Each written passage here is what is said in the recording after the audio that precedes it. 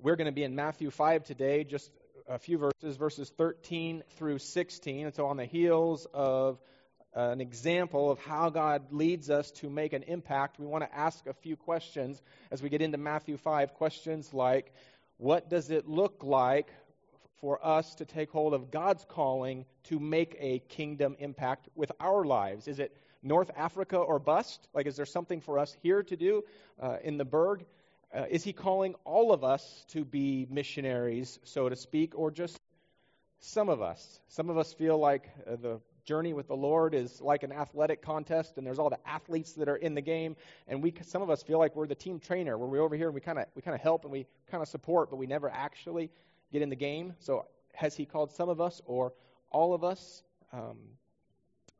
If he has called all of us, what does that look like? How do we go about it? And what is it that we're aiming for to be used by God to make a kingdom impact? And so if you have your Bibles, open up with me to Matthew chapter 5. I'll read verses 13 through 16.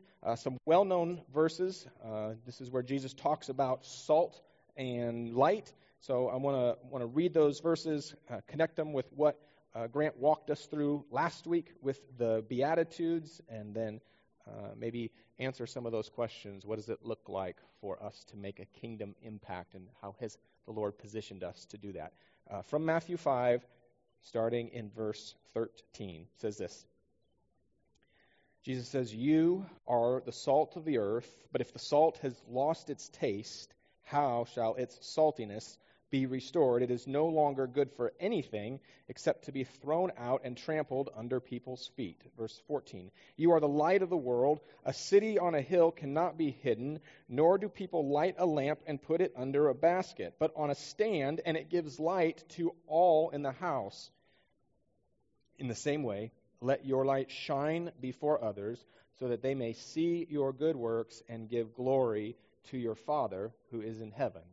Okay, so last week, Grant walked us through the Beatitudes so clearly, and we saw this description of people who belong to the kingdom of heaven, people who belong to the kingdom of God, and we saw it was not a list of attributes that most of us want. And so this idea of upside-down kingdom, Jesus coming to the lowly, those who recognize their spiritual impoverishment, those with nothing to take pride in, to claim as their own, to boast before God. And Jesus comes to those low in spirit and describes their blessedness as part of the kingdom of God.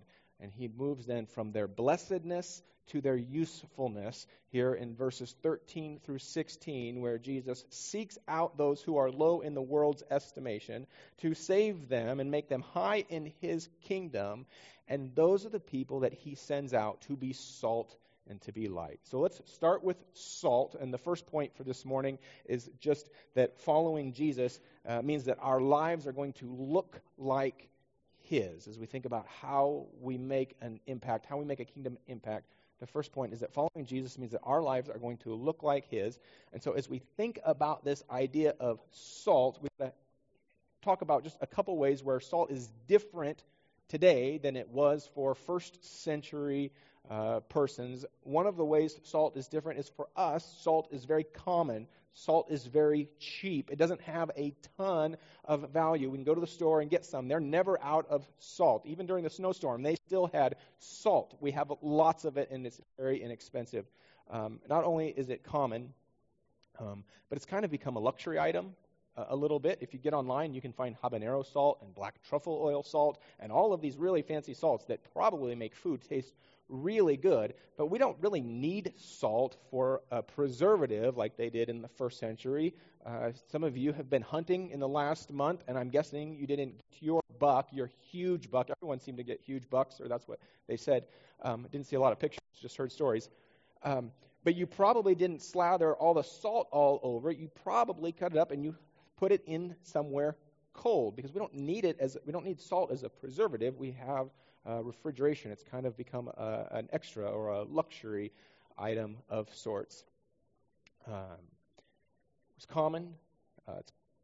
For us, it's kind of a luxury item. And salt back then was not very refined. Our salt is very refined and even flavored. And so if your salt looks like it's black and white, it's probably because you put the salt in the wrong shaker, or because maybe you mixed them because that's what you like to do, and you mixed a couple different seasonings together, and that's your secret sauce.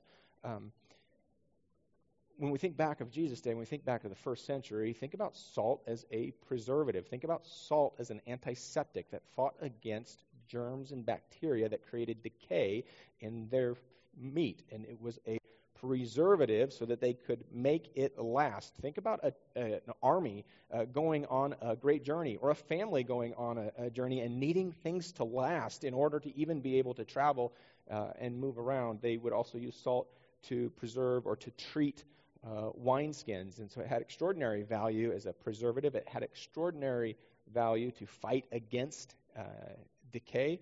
Certainly it was flavorful, but it was not as common as it is today. It was not as it was a high dollar item. One of the ways that we know this is the word salary that we use today comes from the Latin word salarium, and salarium is a reference to the amount that a Roman soldier was paid way back, even in the first century, as their compensation was related to how much salt that it could buy. And so it was equated with wages, such that the phrase comes, he's not, she's not worth his, her salt, is to say that they're not worth what they've earned. They're not worth their wages. And so we see and we read about salt being essential, not non-essential, valuable, not common or cheap. And this is the metaphor that Jesus chooses to use to describe his people in the world. And so think for a minute about something in culture that just royally causes your blood to boil.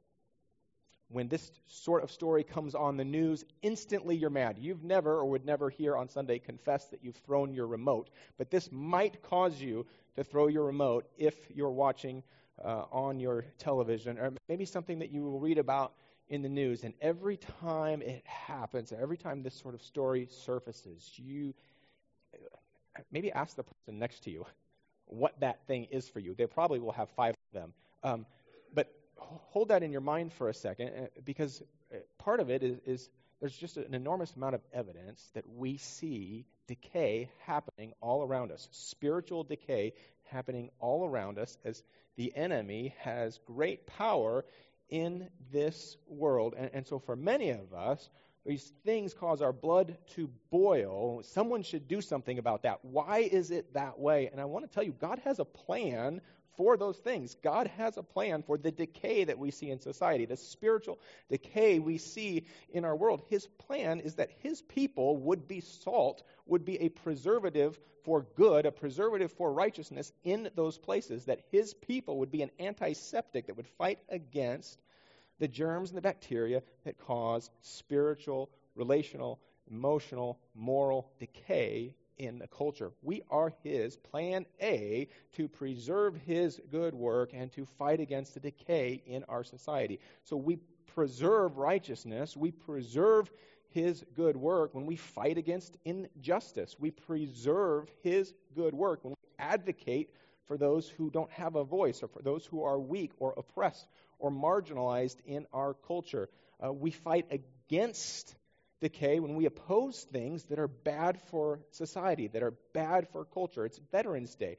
Many of our veterans have fought against decay by protecting us from evil, by defending people, in some cases, who were defenseless. And so one of the things this salt idea does is it kind of blows up the myth that God's work primarily or exclusively happens in church buildings on Sunday morning. And we understand that we are called to be salt to the world, which means where we go, that saltiness goes because it's Jesus in us, and it causes every relationship, every place that we find ourselves, every job that we have, every neighborhood that we live in becomes an incredibly holy place because we understand that we're sent there. And it's just not just an extra stop on the way home from work. It's not just an extra stop because you forgot something at the store.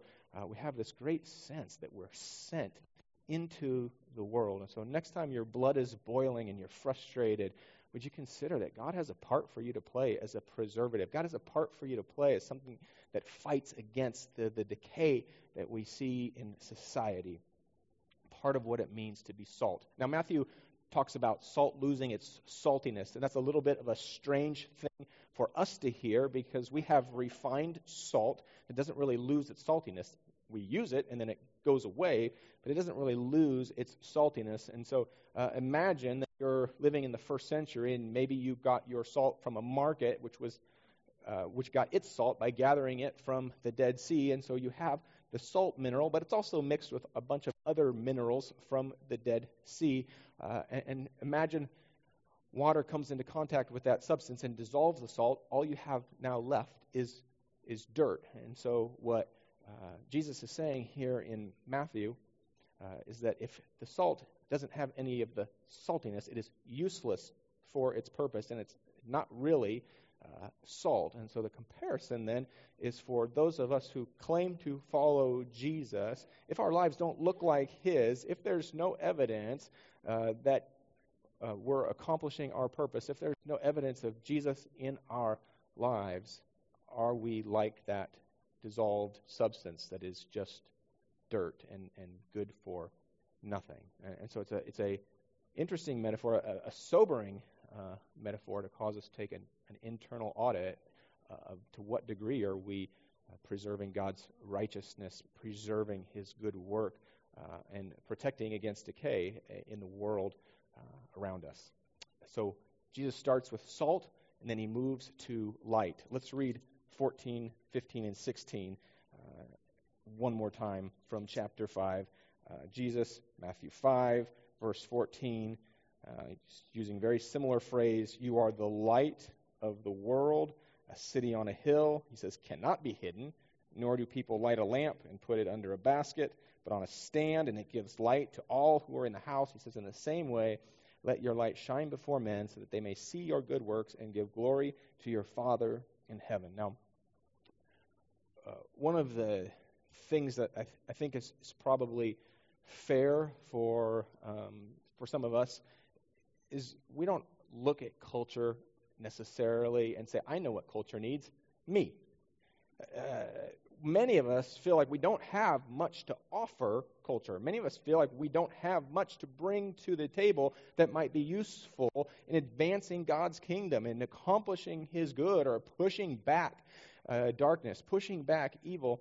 And so I just want to pause and remind us quickly some of what we have if we are in Christ. And so first would be we are aligned with the winning team. Like we're on the right side of history. There's a lot of interesting conversations happening right now around our country of who is on the right side of history for a whole bunch of issues over the last couple hundred years. God's people are on the right side of history. God's people are aligned on the winning team. In Matthew 18, Jesus talking to Peter says, you are Peter, and on this rock I will build my church, and the gates of hell will not overcome it. In other words, God's work is going forward and will be accomplished, and there is no world ruler or cultural movement that is going to thwart, undermine, or cause his plan to fail. Revelation 20, if you want to read verses 9 and 10, the famous last battle. What's going to happen when Jesus returns after the 1,000-year reign? And it says Satan and all those with him march on God's people. And you think, all right, this is the thing that we make great movies about. This amazing battle. It'll be huge. It'll be back and it'll be forth and back and forth. And God will finally triumph. And it's Revelation 9, or it's Revelation 20, 9 and 10. It is very, very quick. And it just says that Satan and everyone with him are thrown into hell, into eternal torment. So we know how the story ends. Why does that matter? Who but God's people authentically, genuinely have a abiding hope for tomorrow?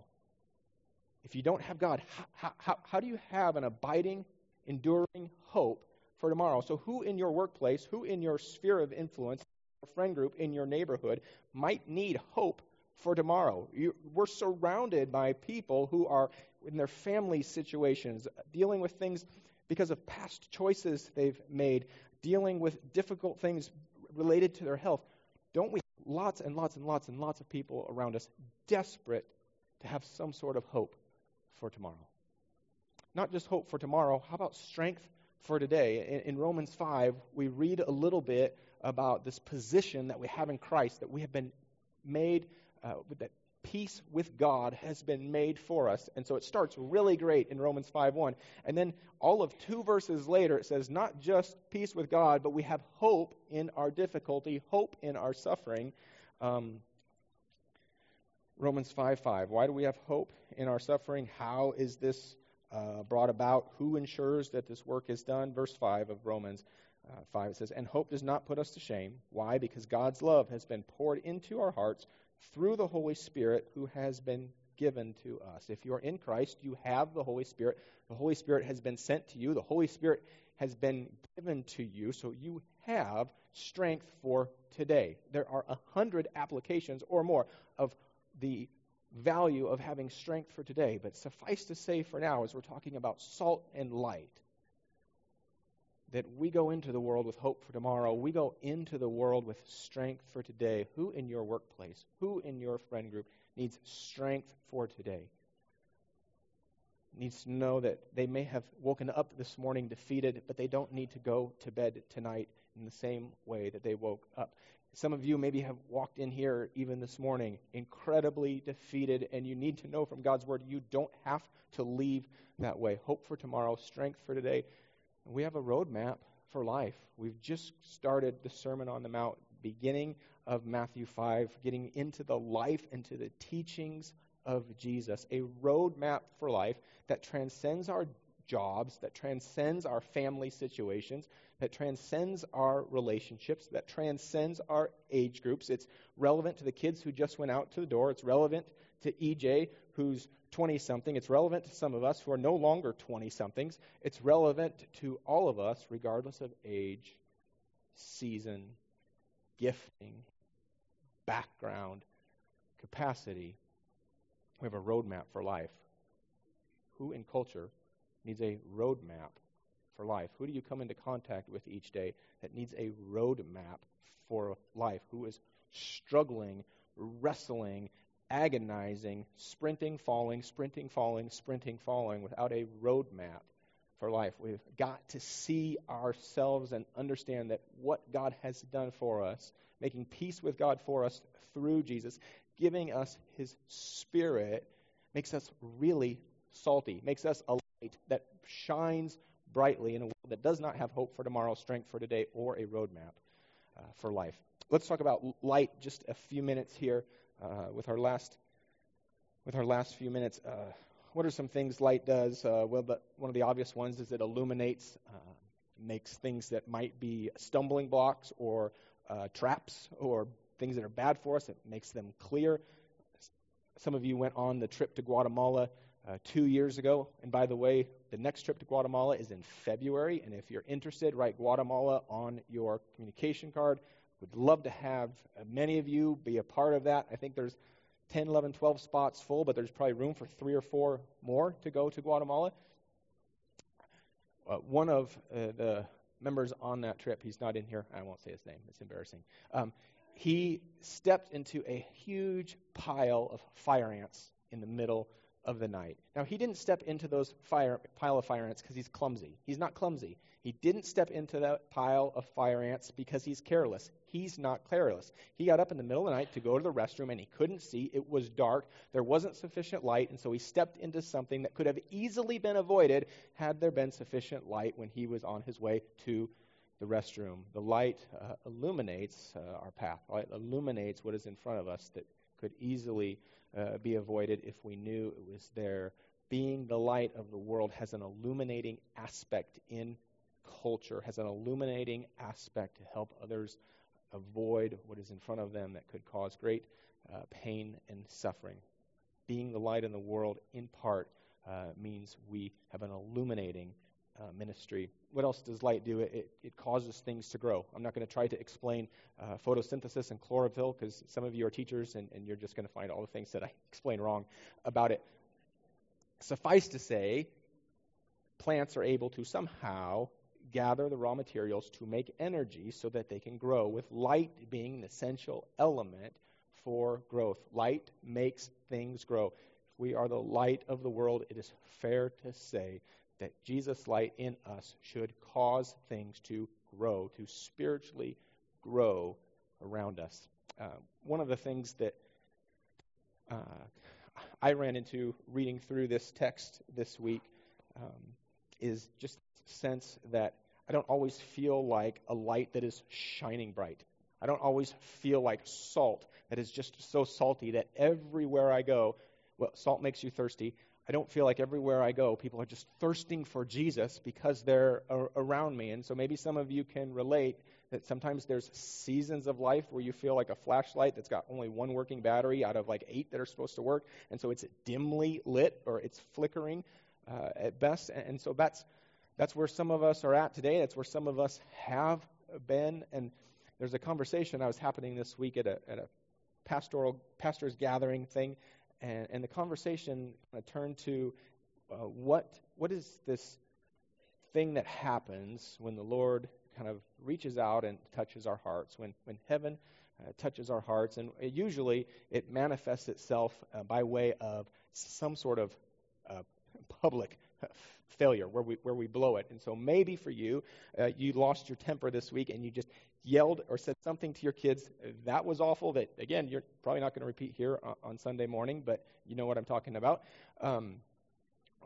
Maybe you blew up at a coworker, said something to just a stranger in a car passing you on the left or on the right. And even as the words were coming out, you're thinking, I can't believe I just said that. I can't believe I just did that. And you felt the full weight of guilt of what you had just done with something that you said you would never do, or something maybe that you did not too long ago that you said would never happen again. And so it's not uncommon, as the Lord tends to us, that one of the ways he gets our attention is through failings and convicting our hearts of that sin.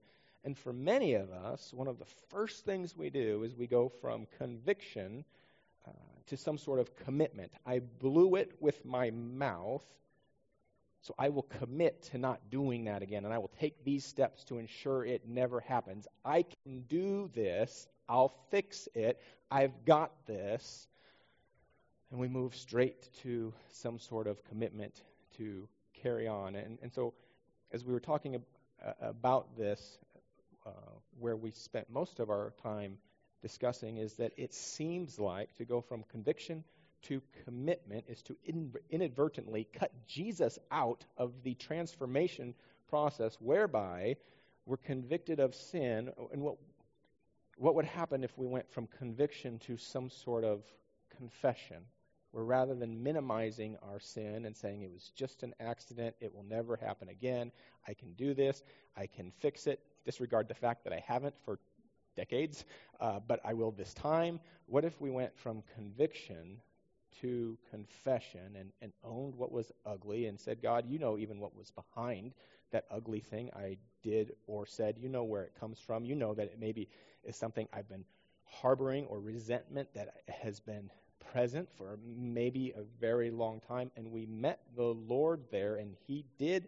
the work to where in our low points, his mercy, his grace, his love washed over us. And that then moved us forward into this place of commissioning or consecration, where out of the overflow of his love for us, a renewed passion, a renewed desire, a renewed calling, and a renewed confidence overflow that then led to some sort of commitment. And the only way I can think of to describe what we do versus what I think God wants us to do is to use the show Fixer Upper. How many of you have seen Flip or Flop or Fixer Upper or one of the 800 other Fixer Upper shows?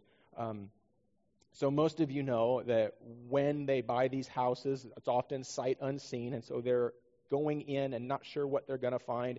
And many projects have a snag or two, and they navigate that snag, and then they sell the house. And if you believe the show, they just make a fortune every single time.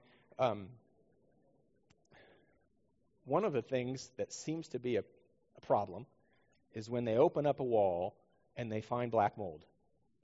Have you ever seen them open up a wall, find black mold, and paint over it? Has anyone ever seen that happen in a show? Has anyone ever seen them do anything other than look up at the sky and go, why, God, why? And the whole project comes to a screeching halt, and they have to come in, and it's special equipment, and it takes a ton of time, but they have to get the black mold out before they can keep going. And so the comparison for this morning is that when the Lord convicts us of our sin, shows us that black mold, and then we just try to paint over the top of it, we're in line to get in a lot of trouble.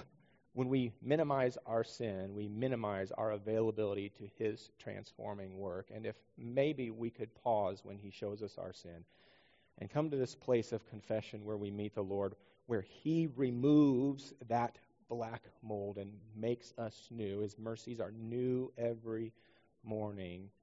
Doesn't it seem more likely that we might go forward in joy, go forward in the power of His Spirit, go forward in the overflow of what He's done for us that we now desire to do and to be for one another, rather than what seems more often the case, I blew it, I'll fix it, which generally produces people who are increasingly guilty, who are increasingly trying hard to cover up that guilt. If you're here this morning and you know you should be salty, but you don't feel like you're all that salty, you know you should be a shining bright light, but you don't feel like a shining bright light, I might ask, are you regularly doing business with the Lord? Are you regularly coming into His presence, recognizing your shortcomings, confessing your sin, allowing Him to do the work, and allowing Him to send you back out? Because you might be in a spot where you're kind of trying to do life on your own, and that makes us very, very dull lights, like that salt that gets dissolved in the water, and there's just really not much salt left there. It's useless for its purpose. As Matthew finishes this section of recording what Jesus says about salt and light, he says that Matthew 5:16, he says, "Let your light shine before men, that they may see your good works and glorify your Father in heaven." And so just a question as we wrap up this morning. Do people see your life and give glory to your Father in heaven? Or do they see your life and think, wow, you are so talented. Wow, that was an incredible thing that you did. Wow, that was a really sacrificial gift that you offered. That was a really extraordinary way you gave your time to this person or to this family. And maybe even as a follow-up question to that, is your desire when you make a sacrificial gift, when you give of your time, to have people say, nice job, that was great, way to go. And by the way, you'll know that that's you pretty quick, because you'll do something and then you'll look around and you'll go, wait, nobody noticed what I just did. This is not right. You should have noticed that act of service. You should have noticed that thing that I did. You should have noticed that as part of this success, I am integral to it. And no one seems to have noticed, and that will bother you tremendously. It'll make your skin crawl, speaking from hypothetical, not from experience. How do we know if we're accomplishing our mission? Are people around us seeing the light of Jesus in us and glorifying our Father who is in heaven? If salt makes you thirsty, are people around us becoming thirstier for the kingdom of God, becoming thirsty for spiritual things? So as we wrap up this morning, and as the worship team comes to lead us in a closing song, and we receive this morning's offering, maybe life has gotten cloudy for you, circumstances difficult, relationships tense, and all these things have distracted you from your purpose. I hope that you hear this morning from Jesus in the book of Matthew that we, the followers of Christ, are salt and light, and we have what is needed in culture, not because of anything about us, but because of what Jesus has done for us through the cross and through the resurrection and the Spirit that is in us. And if you're here and you'd say, you know what, I'm not a flickering light, I'm not a dimly lit light, there is no light whatsoever. I'm not salt that used to be salty or that is dissolved. no salt here whatsoever. I am that dirt substance. I am, as Matthew says, useless. That dirt was just useful for trampling underfoot, useful for making a path, not useful for anything that salt is supposed to do. If that's you this morning and that resonates with you, I would say, again, you don't have to leave this morning like you came in. We'd love to share with you from God's Word what it means to pass from death to life, what it means to say yes to following Jesus. I loved the Beatitudes last week because you have all these things that we're learning as we go with Jesus to desire. We're learning. Our values are reshaped as we follow him. And he says, blessed are the peacemakers. And probably many of you know as you read those and even listened to Grant last week, how do you be a peacemaker? How do you be all these things that we feel like we're not? Well, we need to know the one who has made peace for us if we're going to be a peacemaker for others. If you're struggling with salt and light, do you know the one who is first, as John 8 says? Jesus says, I am the light of the world. Do you know the light of the world? Let's pray. Thank you, Lord, for your perfectly preserved word.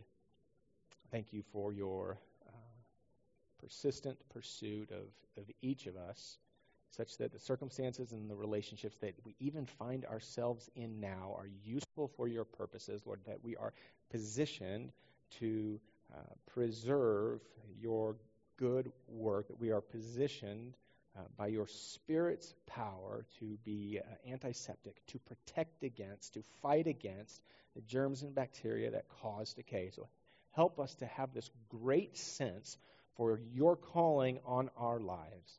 Lord, that things in our past would not get in the way of our calling. Lord, that relationships that are tense would not get in the way of our calling. That pettiness that we have in our lives or in our homes would not get in the way of our calling. Lord, that offenses that others have committed against us or that we have committed to others would not get in the way of our calling. Lord, help us to have this great sense that our calling is just too big to be hindered by so many of the things that preoccupy our minds.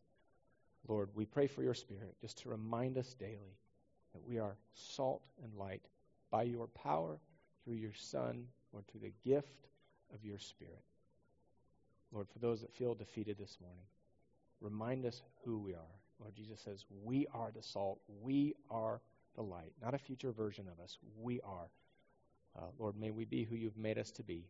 In Douglas County, North Africa, public schools, homeschool, private school, wherever we find ourselves. Lord, may we be salt and may we be light. In Jesus' name we pray. Amen.